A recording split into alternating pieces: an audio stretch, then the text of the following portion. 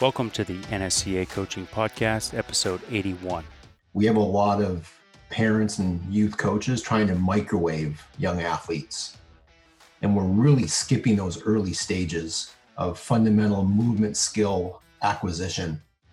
This is the NSCA's Coaching Podcast, where we talk to strength and conditioning coaches about what you really need to know, but probably didn't learn in school. There's strength and conditioning, and then there's everything else. Welcome to the NSCA Coaching Podcast. I'm Eric McMahon, and today we have members from our Long-Term Athlete Development Special Interest Group Executive Council on the podcast, Dr. Joe Eisman, Rick Howard, and Tony Moreno. Welcome to the show, guys. Thank you, Eric. Thanks for having us, Eric. Yeah, so I want to get right into this topic. I want you guys to just share a little bit about your special interest group and what makes long-term athlete development a unique focus within the NSCA and the strength and conditioning community. That sounds like a Rick Howard question. All right, yeah, I'll field the first one. I'm sure you two will chime in as anticipated. Thanks for the question, Eric. Actually, the Long-Term Athletic Development Special Interest Group started off in 2004 as the Youth Special Interest Group, and we had partnered and talked extensively with the High School Special Interest Group and other special interest groups within the NSCA. We didn't want to create anything new if something was already in existence, but we found that there was really a need for educational materials and camaraderie among NSCA members who actually worked in a youth population, whether that was age 6, age 16, or 36. So it has kind of expanded from that period of time. It was officially renamed the LTAD Special Interest Group, I think 2 or 3 years ago now, to better reflect that we really are a cradle to grave special interest group, where we're working with people from the start of their time being physically active all the way through the life course with their physical activity. So we kind of touch upon all the other special interest groups within NSCA and all the NSCA membership, but I don't think that a lot of people really recognize that yet. But the stretch from calling it youth kind of helped us to expand beyond just what it was working with children and adolescents. Yeah, absolutely. I was introduced to long-term athlete development when in the early 2000s, I think it was 2005, with the Canadian Sport for Life LTAD resource paper came out, and that whole cradle to grave concept was really inspiring. I remember, I was working in professional baseball, and it just you read it cover to cover, and it makes you think, wow, I could have this facility and really, work with kids and just develop these phenomenal athletes, go through their entire careers, and then kind of circle that back into the lifespan. So, and just overall wellness. It is a really interesting kind of underpinning in the field. And sometimes maybe not the most well understood, as it relates to physical education, physical literacy, also trainability and developmentally appropriate training practices. Where does strength and conditioning fit in long-term athlete development? I don't know which one of you guys wants to answer that question. I'll let you guys kind of just jump in where you want. Joe. I think all three of us can address this one, but another great question. And as we speak, the three of us are kind of in the midst of trying to get all the other players on board and on the same page. And as Rick always likes to say, oars in the water, but rowing in the same direction. Because we have other players besides strength and conditioning. Think of all the major organizations and major stakeholders who have an interest in youth physical activity, physical fitness and athleticism across the lifespan. We talk about American College of Sports Medicine. We talk about all the other sport medicine groups like orthopedics and physical therapy and athletic training. And then even getting into, physical education with Shape America. So right now, I think the NSCA and the NSCA LTAD Special Interest Group are in a really good position to lead this charge. And I'm going to take a half a step back, because it's not necessarily leading, because this has to truly be a collaboration. And the other thing that we're really trying to push, and again, thanks to Rick and kind of spearheading this idea and concept with our group, is collective impact. We have to get all these major players, major organizations, and again, it's top down, but it's also bottom up. Like, think about going into a community or even going into a school and all the different major players and stakeholders within that school building or soccer club, whatever it is. Again, the athlete has to be central, health and well-being of that young athlete. And maybe we should take another half step back and define who we mean by athlete. You know, you were talking about pro ball players, but we're all athletes. You know, everybody should be proficient to some level in physical exercise and sport skills. So it's really, you know, all student athletes, all young people, all people across the lifespan again. But I think, you know, getting back to your question about the role of strength and conditioning, I think, you know, right now we're positioned really well to steerhead, lead, and be a key organization and being key people as well. And if I may just have just a couple more minutes, I know my friends here are waiting for me. I've been giving a talk over the last couple of years, and I talk about long-term athlete development. And at the end of this talk, and Tony and Rick have seen me give this talk, at the end of the talk, I have a slide that says, we're in the echo chamber. Everything I've said about long-term athlete development, everybody knows, everybody understands in this room. Most of the time, strength and conditioning coaches are in that room. And I put a charge to them. Your role as a strength and conditioning coach should be to get out into your community and lead these efforts. You know fundamental movements. You know skip, hop, run, jump, throw, catch. And you know the major underpinnings of solid programming for exercise prescription or strength and conditioning. Get out and lead the charge. Yeah, that's powerful. I think that is the message. You know, when I hear you guys speak, and we've connected over the last few months in individual conversations about the special interest group, and you guys are so passionate about this topic. What got each of you involved with this and inspired by long-term athlete development? You know, I think a lot of people look at the strength and conditioning field and don't always take it to that deeper level. And this is a good example of a topic that that underpinning concept of, you know, LTAD is reflected in all areas of our field, in all of our special interest groups, from professional athletes all the way down to youth, our personal training audience, our tactical audience. What kind of engaged you guys with this as a sort of a mission to promote this topic? Well, maybe I'll just jump in. This is my cue, I guess.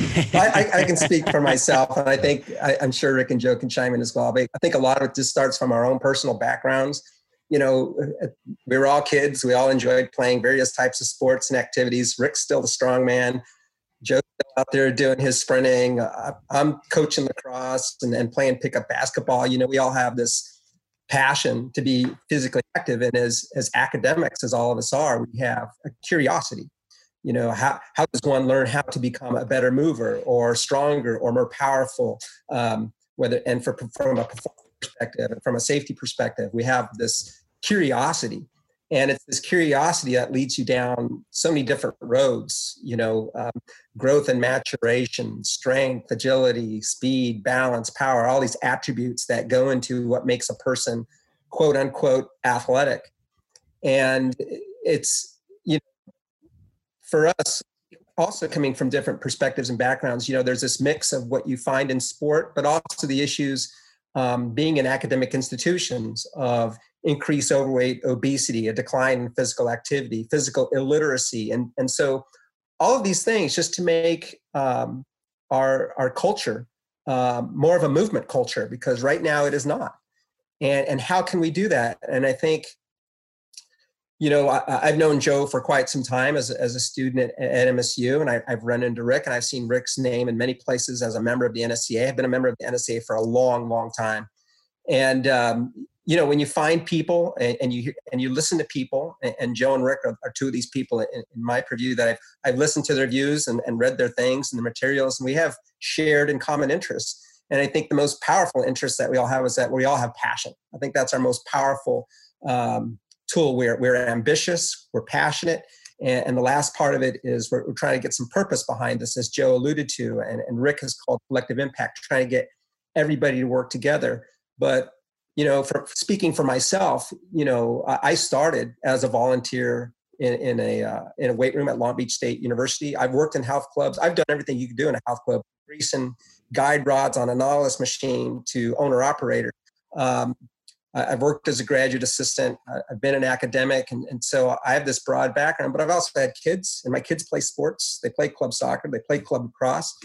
I've listened to parents. I've dealt with coaches that come from a variety of backgrounds and experiences. And I just want to make sure that it's done right. And I think Joe and Rick, from their experiences, and I'll share with you, same thing. We just want to make sure that things are not only done right, but into the right hands of the right people that are dealing with kids, whether it be in a community recreation setting, a school setting, or a club sports setting. We just want to make sure that it's good material and it gets in the right hands and it's disseminated so that we can all move together to try to institute some type of change culturally as it relates to movement and best practice in the realm of strength and conditioning. Eric, one good thing about the three of us is usually when one person talks, they speak for all three of us. Because I was noticing that. Tony, I was noticing. Tony nailed it, no doubt. No, that's great. I can tell you guys have maybe done a few of these podcasts before and worked together on this project for a long time. Give us some examples of long-term athlete development and action, maybe some success stories from youth sport, school, all the way to like recreational settings that can kind of put this in a context so people have a little better understanding of LTAD. Yeah, we just did what we call LTAD chat this morning. We've been doing it on Twitter, and now we came live on Zoom. I'm going to give that one example, then I think we'll just pass the ball around here, because we've also been doing something called LTAD Playgrounds, where the three of us host a one-day grassroots implementation workshop. And we have several great stories from that as well. But getting back to this morning, where we really see LTAD in action is in the Premier League Academy system. Obviously, the resources there are fantastic. I mean, we had a multidisciplinary team on this morning: head of sport coaching, the head of sports science and sports medicine, one of the physiotherapists, and then one of the applied sport scientists as well. But the way that they integrate and have their program aligned vertically and horizontally as these kids go from, the U8 all the way up to the first team is incredible. And I think it's one thing that we can do in the United States is look to some of those really gold standard programs and make it big time where we are. Like, we can't have somebody at a small school district in the middle of Kansas or wherever say, oh, yeah, we can't do that here. We don't have all those resources. We still have the framework. We still have the blueprint. And if there's a will, there's a way. And I think we're seeing a little bit of that with COVID right now, aren't we? With some of the things people are doing without a lot of resources in their backyards, in their garage. And we're seeing more unstructured play as well. So I'm going to point to that as really a, gold standard kind of model for long-term athletic development in action. But again, I'm going to pass it off to these two, because we've had other individuals who are in, less resourced environments, and they've been showing some great programs as well. Well, I'll share one from one of our LTAD playgrounds.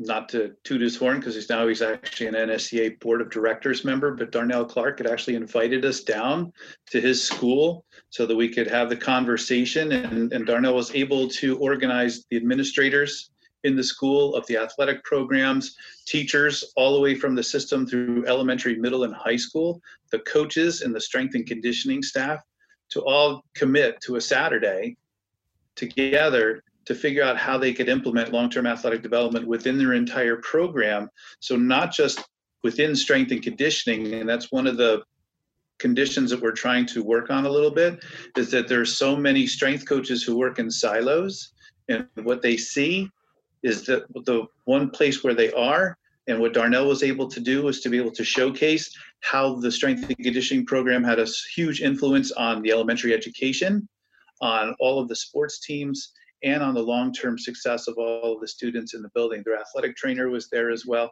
So it really showed strength and conditioning in the limelight and how it affected elementary, middle, and high school, and how it could be integrated into the curriculum horizontally and vertically. So among all the different subjects, as well as up and down the curriculum. So I thought that was a great example. Yeah, we also had 2 middle school and high schools on our LTAD chat this past weekend, one from Farmington, Minnesota, led by Scott Meyer, and the other in Traverse City, Michigan, led by Doug Lee. And those are 2 other great examples, along with the one that Rick mentioned. And, there's several others across the U.S. I just think, we need to get this message out and help others build these type of programs as we move forward. Yeah, and in my case, Eric, I'm president of a local youth lacrosse league, and we serve grades 3 up to 8th, both boys and girls. And so I deal with predominantly volunteer parents that serve as coaches, and they don't have the same background as most of us in the sports sciences or exercise science or physical education. So we have to take this framework, this LTAD framework, and we have to make it digestible for them so that they can understand what this framework is all about, put it very simple. And then the second part is to implement. How do we get everybody, parents, coaches, kids, league directors, how do we get them all to buy in to the benefit of an LTAD framework? And so I share some of the experiences that I take away from some of our playgrounds and communities and things of that nature with our coaches, so that ultimately we get buy-in and we collaborate with our high school coaches. We're not connected to our high school, but we've created a community framework where what we do in a community recreation setting complements what will take place now at the high school setting. So it's little things like this that can be done in communities that are strapped for resources, but whether they be physical or educational or facility, whatever they might be, but to get it down there so that people can create their own frameworks that fits their community. Every community is unique in terms of geography, diversity, socioeconomics, and things of that nature. So that's really the challenge. And I agree with Joe. I think it can be done, but it's good to look at these high-level models as we had earlier this morning on our LTAD chat. And how do we make that so that we can use it at the least common denominator in terms of what's happening culturally in the United States? Yeah, that I have a lot of follow-up questions on what you guys all just said, but what it came to mind, who are the leaders in promoting long-term athlete development? It's such an opportunity for strength and conditioning coaches with the training that we have to kind of step up in this arena. Going off what you said, Rick, with the physical education teachers, sport coaches, athletic trainers, and it is such an opportunity. And it is a powerful message within strength and conditioning. So, Joe, you mentioned that kind of that ideal or that Premier League model, and if that is the ideal or the well-integrated model of long-term athlete development in sport, what are some of the other challenges we have right now in striving towards that model? How do we get there? And what's it going to take? Leadership, both from an organizational perspective and getting everybody on the same page, and also at the local level leadership. And I guess there I'm speaking about athletic directors and sport administrators. So Tony was talking about his community lacrosse program. Well, Tony's the president, so he's the leader, right? He buys in and he educates and he implements. And then the last piece, accountability. Because again, we have enough educational materials. Like the three of us always say, we know what to do, we're just not doing it. And then people get educated and they begin to implement it, but then there's nobody perhaps above them to hold them accountable. So there becomes, there's a phrase in long-term athletic development that it's athlete-centered, coach-driven, administrator-supported. So, making sure that we have great leadership, both within top-level organizations like the NSCA and some of the other big brand organizations related to our field, but then again, also at that local level. And, sometimes it doesn't have to be a sport administrator or an athletic director at a school, because we're just looking for a champion within that school. Obviously, it's much easier when you do have the person who, the buck stops here, who's on board. It makes it so much easier. I think another barrier in American sport culture, that the head sport coach has so much power. It becomes a very coach-centric environment. And we know that we have these silos, and we know that we have these headbutting contests between the sport coaches and then the strength and conditioning and athletic staff, or athletic medicine staff as well. So, getting the sport coaches to buy in and understand and align is another challenge and barrier that in some situations is really holding up the show for it to be implemented properly. But again, I'm going to go back to leadership, because if you have a strong leader, that strong leader steps in and says, hold on a minute here. This is the right thing to do. This is best practice. We all need to get on the same page to do this. I'm going to just give one quick example of that with a school district that I worked with, where they did have a very strong athletic director. This was at a high school. Made sure all the coaches were at the initial meeting to talk about the framework and the implementation of it. Made sure that all sport coaches reported to me what times they were available to have their kids come into the weight room, and or me or my staff to come out to practices and help with dynamic warm-up or on-field strength and power development, speed development. But the story is, one day he steps out of the school building and he surveys all of the courts and fields that he can see. And the soccer coach wasn't out on the pitch yet. And the boys, as boys, high school boys will do, were goofing around during dynamic warm-up, going through the motions.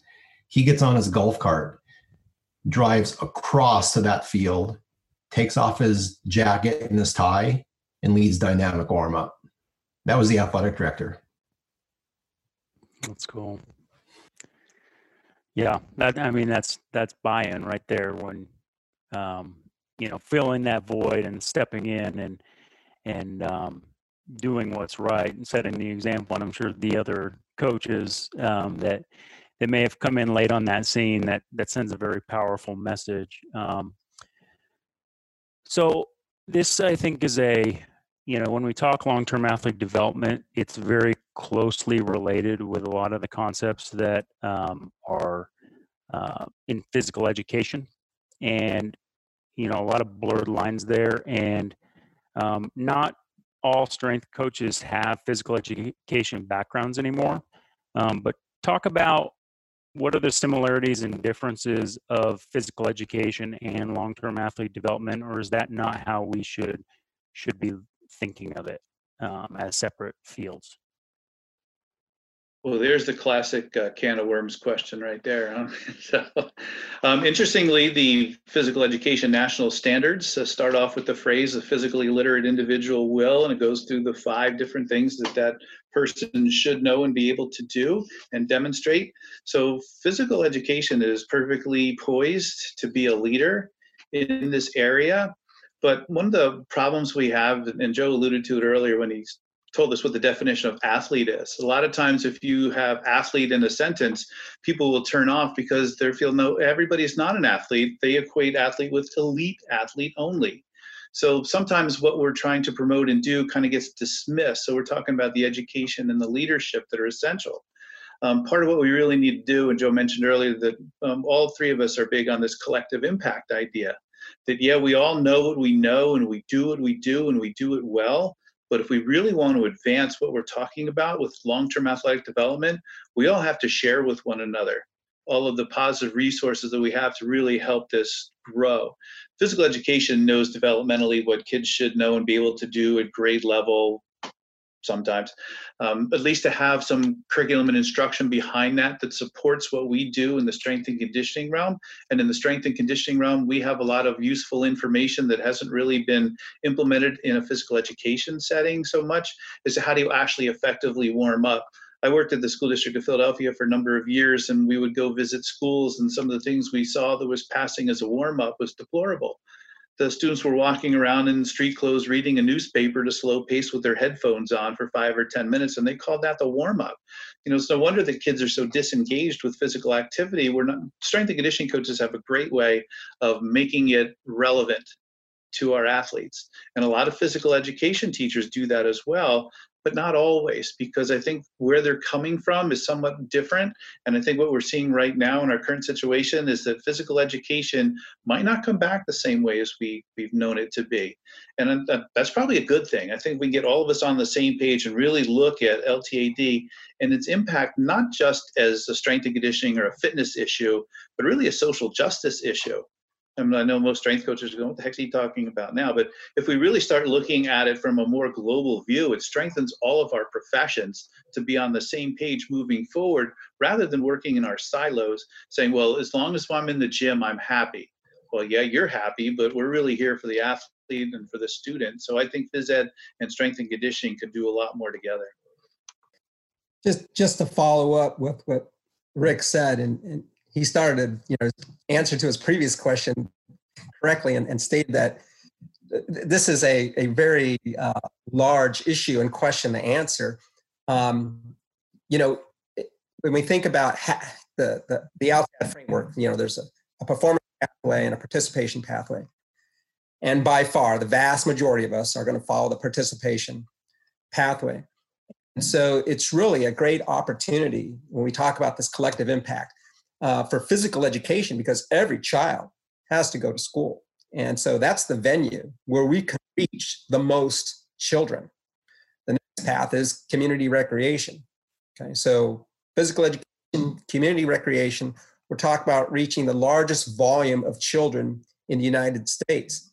And then, of course, we've got the club model, which is a pay-for-play type of framework or model, which reaches the fewest number of kids, yet much of our conversation starts with what's the path for my child or my daughter or son, whomever, to get that college scholarship or that grant and aid or whatever it might be.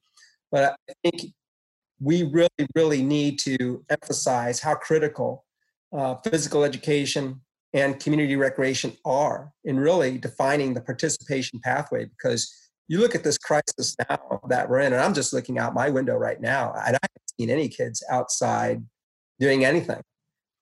Maybe once or twice in the past week, riding a scooter for 10 or 15 minutes and they run back in the house. And I've even read of issues of parents trying to get their kids to do something, to move. What does that speak to how we are, lack of a better word, physically educating people to how to move outside of something that's structured? Nobody knows how to play anymore. And so that's what I alluded to earlier. We are literally physically illiterate in the United States for the most part. And so we need to generate or create opportunities where we need to, as Rick would say, get back to a new normal, I guess. What is the new normal going to look like? Because the old normal just wasn't cutting it.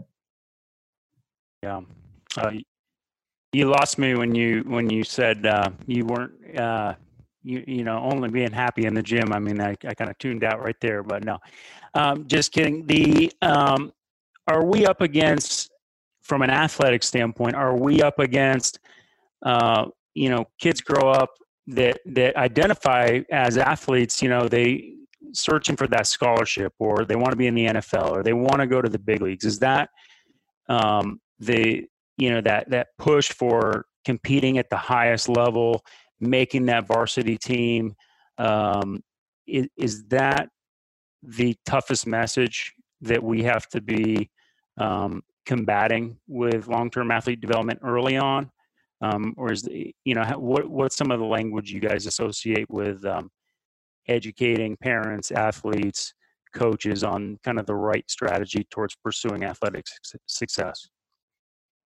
Hey, if that's the kid's dream, then that's fantastic. But oftentimes it's the parent's dream and not the kid's dream. So it's not being routed correctly. I've never heard anybody say to a student who wants to excel in math, no, you can't do that, because nobody's going to become a high-level mathematician. But when we look at sports, for some reason, we look at it completely differently. And I think if we can say that it's the kid who wants to do that, our job is then to provide those resources. It may or may not happen, but it's not in our realm when they're 7, 8, or 9 years old to say, no, it's never going to happen. I think our job is to give all kids the tools that they can be the best they could possibly be. They might not go pro, and we need to educate people that, not everybody's going to be the best of the best. That's why they're the best. There only a small percentage of us can actually get to that level, but we need to be able to provide the kids the tools at every age of development so that they can continue to develop to the best of their ability. Hey, Eric, I want to answer that a little bit differently. Because when I heard you talking, I think you were talking more about the competitive or performance kind of pathway, and a lot of young kids may have aspirations of playing collegiately or professionally and attaining, high marks in athletics. And another thing that we always talk about in the analogy that we use is we have a lot of parents and youth coaches trying to microwave young athletes. And we're really skipping those early stages of fundamental movement skill acquisition and laying a good base and a good, foundation to do more advanced things as they, grow into adolescence and play high school sports and whatnot. I mean, we all know the case of these kids who come in as freshmen and they can't even do a body weight squat, right? But yet, they want to load. So it's taking that slow cook approach to athletic development as well. And along those lines is also this tendency that we see of over competing and under training, where you sign up for AAU basketball and you're playing 6 to 8 games in a weekend, or youth baseball and you're playing 5, 6, 8 games in a weekend, and all you do is compete, but you're not really ready, right, for the demands that are going to be placed upon your body and to proficiently execute some of those sports skills. And hence the reason why we end up with some, injury as well. Yeah. So taking that now and what we know in this education initiative of long-term athlete development, I asked this question a lot on the podcast to coaches to be able to share kind of their perspective to, as many of our listeners are young coaches getting into the field and wanting to learn. What advice do each of you have for young strength and conditioning coaches that are learning the craft and, in your opinion, would be better served by integrating long-term athlete development in their practice? How do you propose they do that? I'm just going to give one quick response here. Read the NSCA position statement on long-term athletic development word for word, very slowly. Like, read it word for word.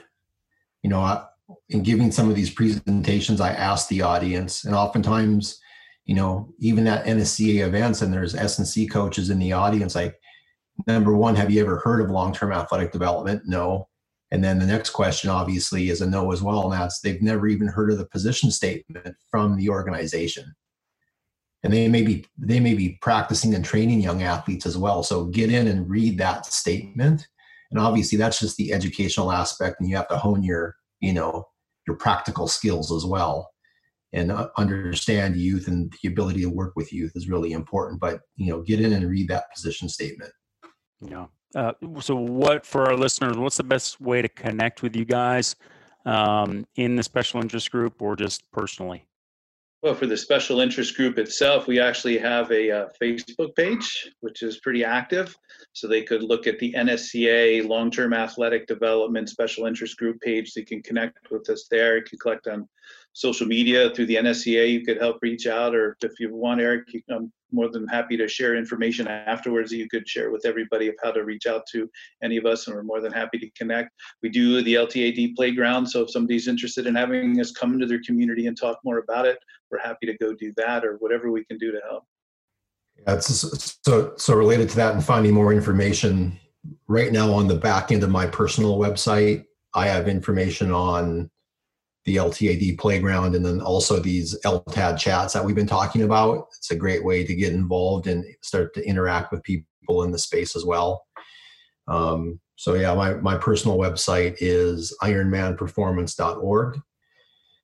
And then, they can just go to the /LTAD chat, LTAD playground, and they'll find that information as well. Well, great. I just want to say thank you, Joe, Rick, and Tony, for being on the podcast. We will share your contact information as well as information about the Long-Term Athlete Development Special Interest Group on the show notes for this episode. We also want to thank our sponsor, Sorinex Exercise Equipment. We appreciate their support. And thanks again, guys. Really appreciate having you on. Thank you. Thanks for having us. We really love sharing the message, as you can tell. And if you're engaged on social media a lot like me, you'll also need to check out NSCA's Instagram, Facebook, Twitter, and LinkedIn. And to all of you listening, we appreciate your support. Again, if you like the podcast, make sure you subscribe wherever you download your podcast from, write us a review, and keep listening in. Thank you, and I look forward to talking with you all soon. This was the NSCA's Coaching Podcast. The National Strength and Conditioning Association was founded in 1978 by strength and conditioning coaches to share information, resources, and help advance the profession. Serving coaches for over 40 years, the NSCA is the trusted source for strength and conditioning professionals. Be sure to join us next time.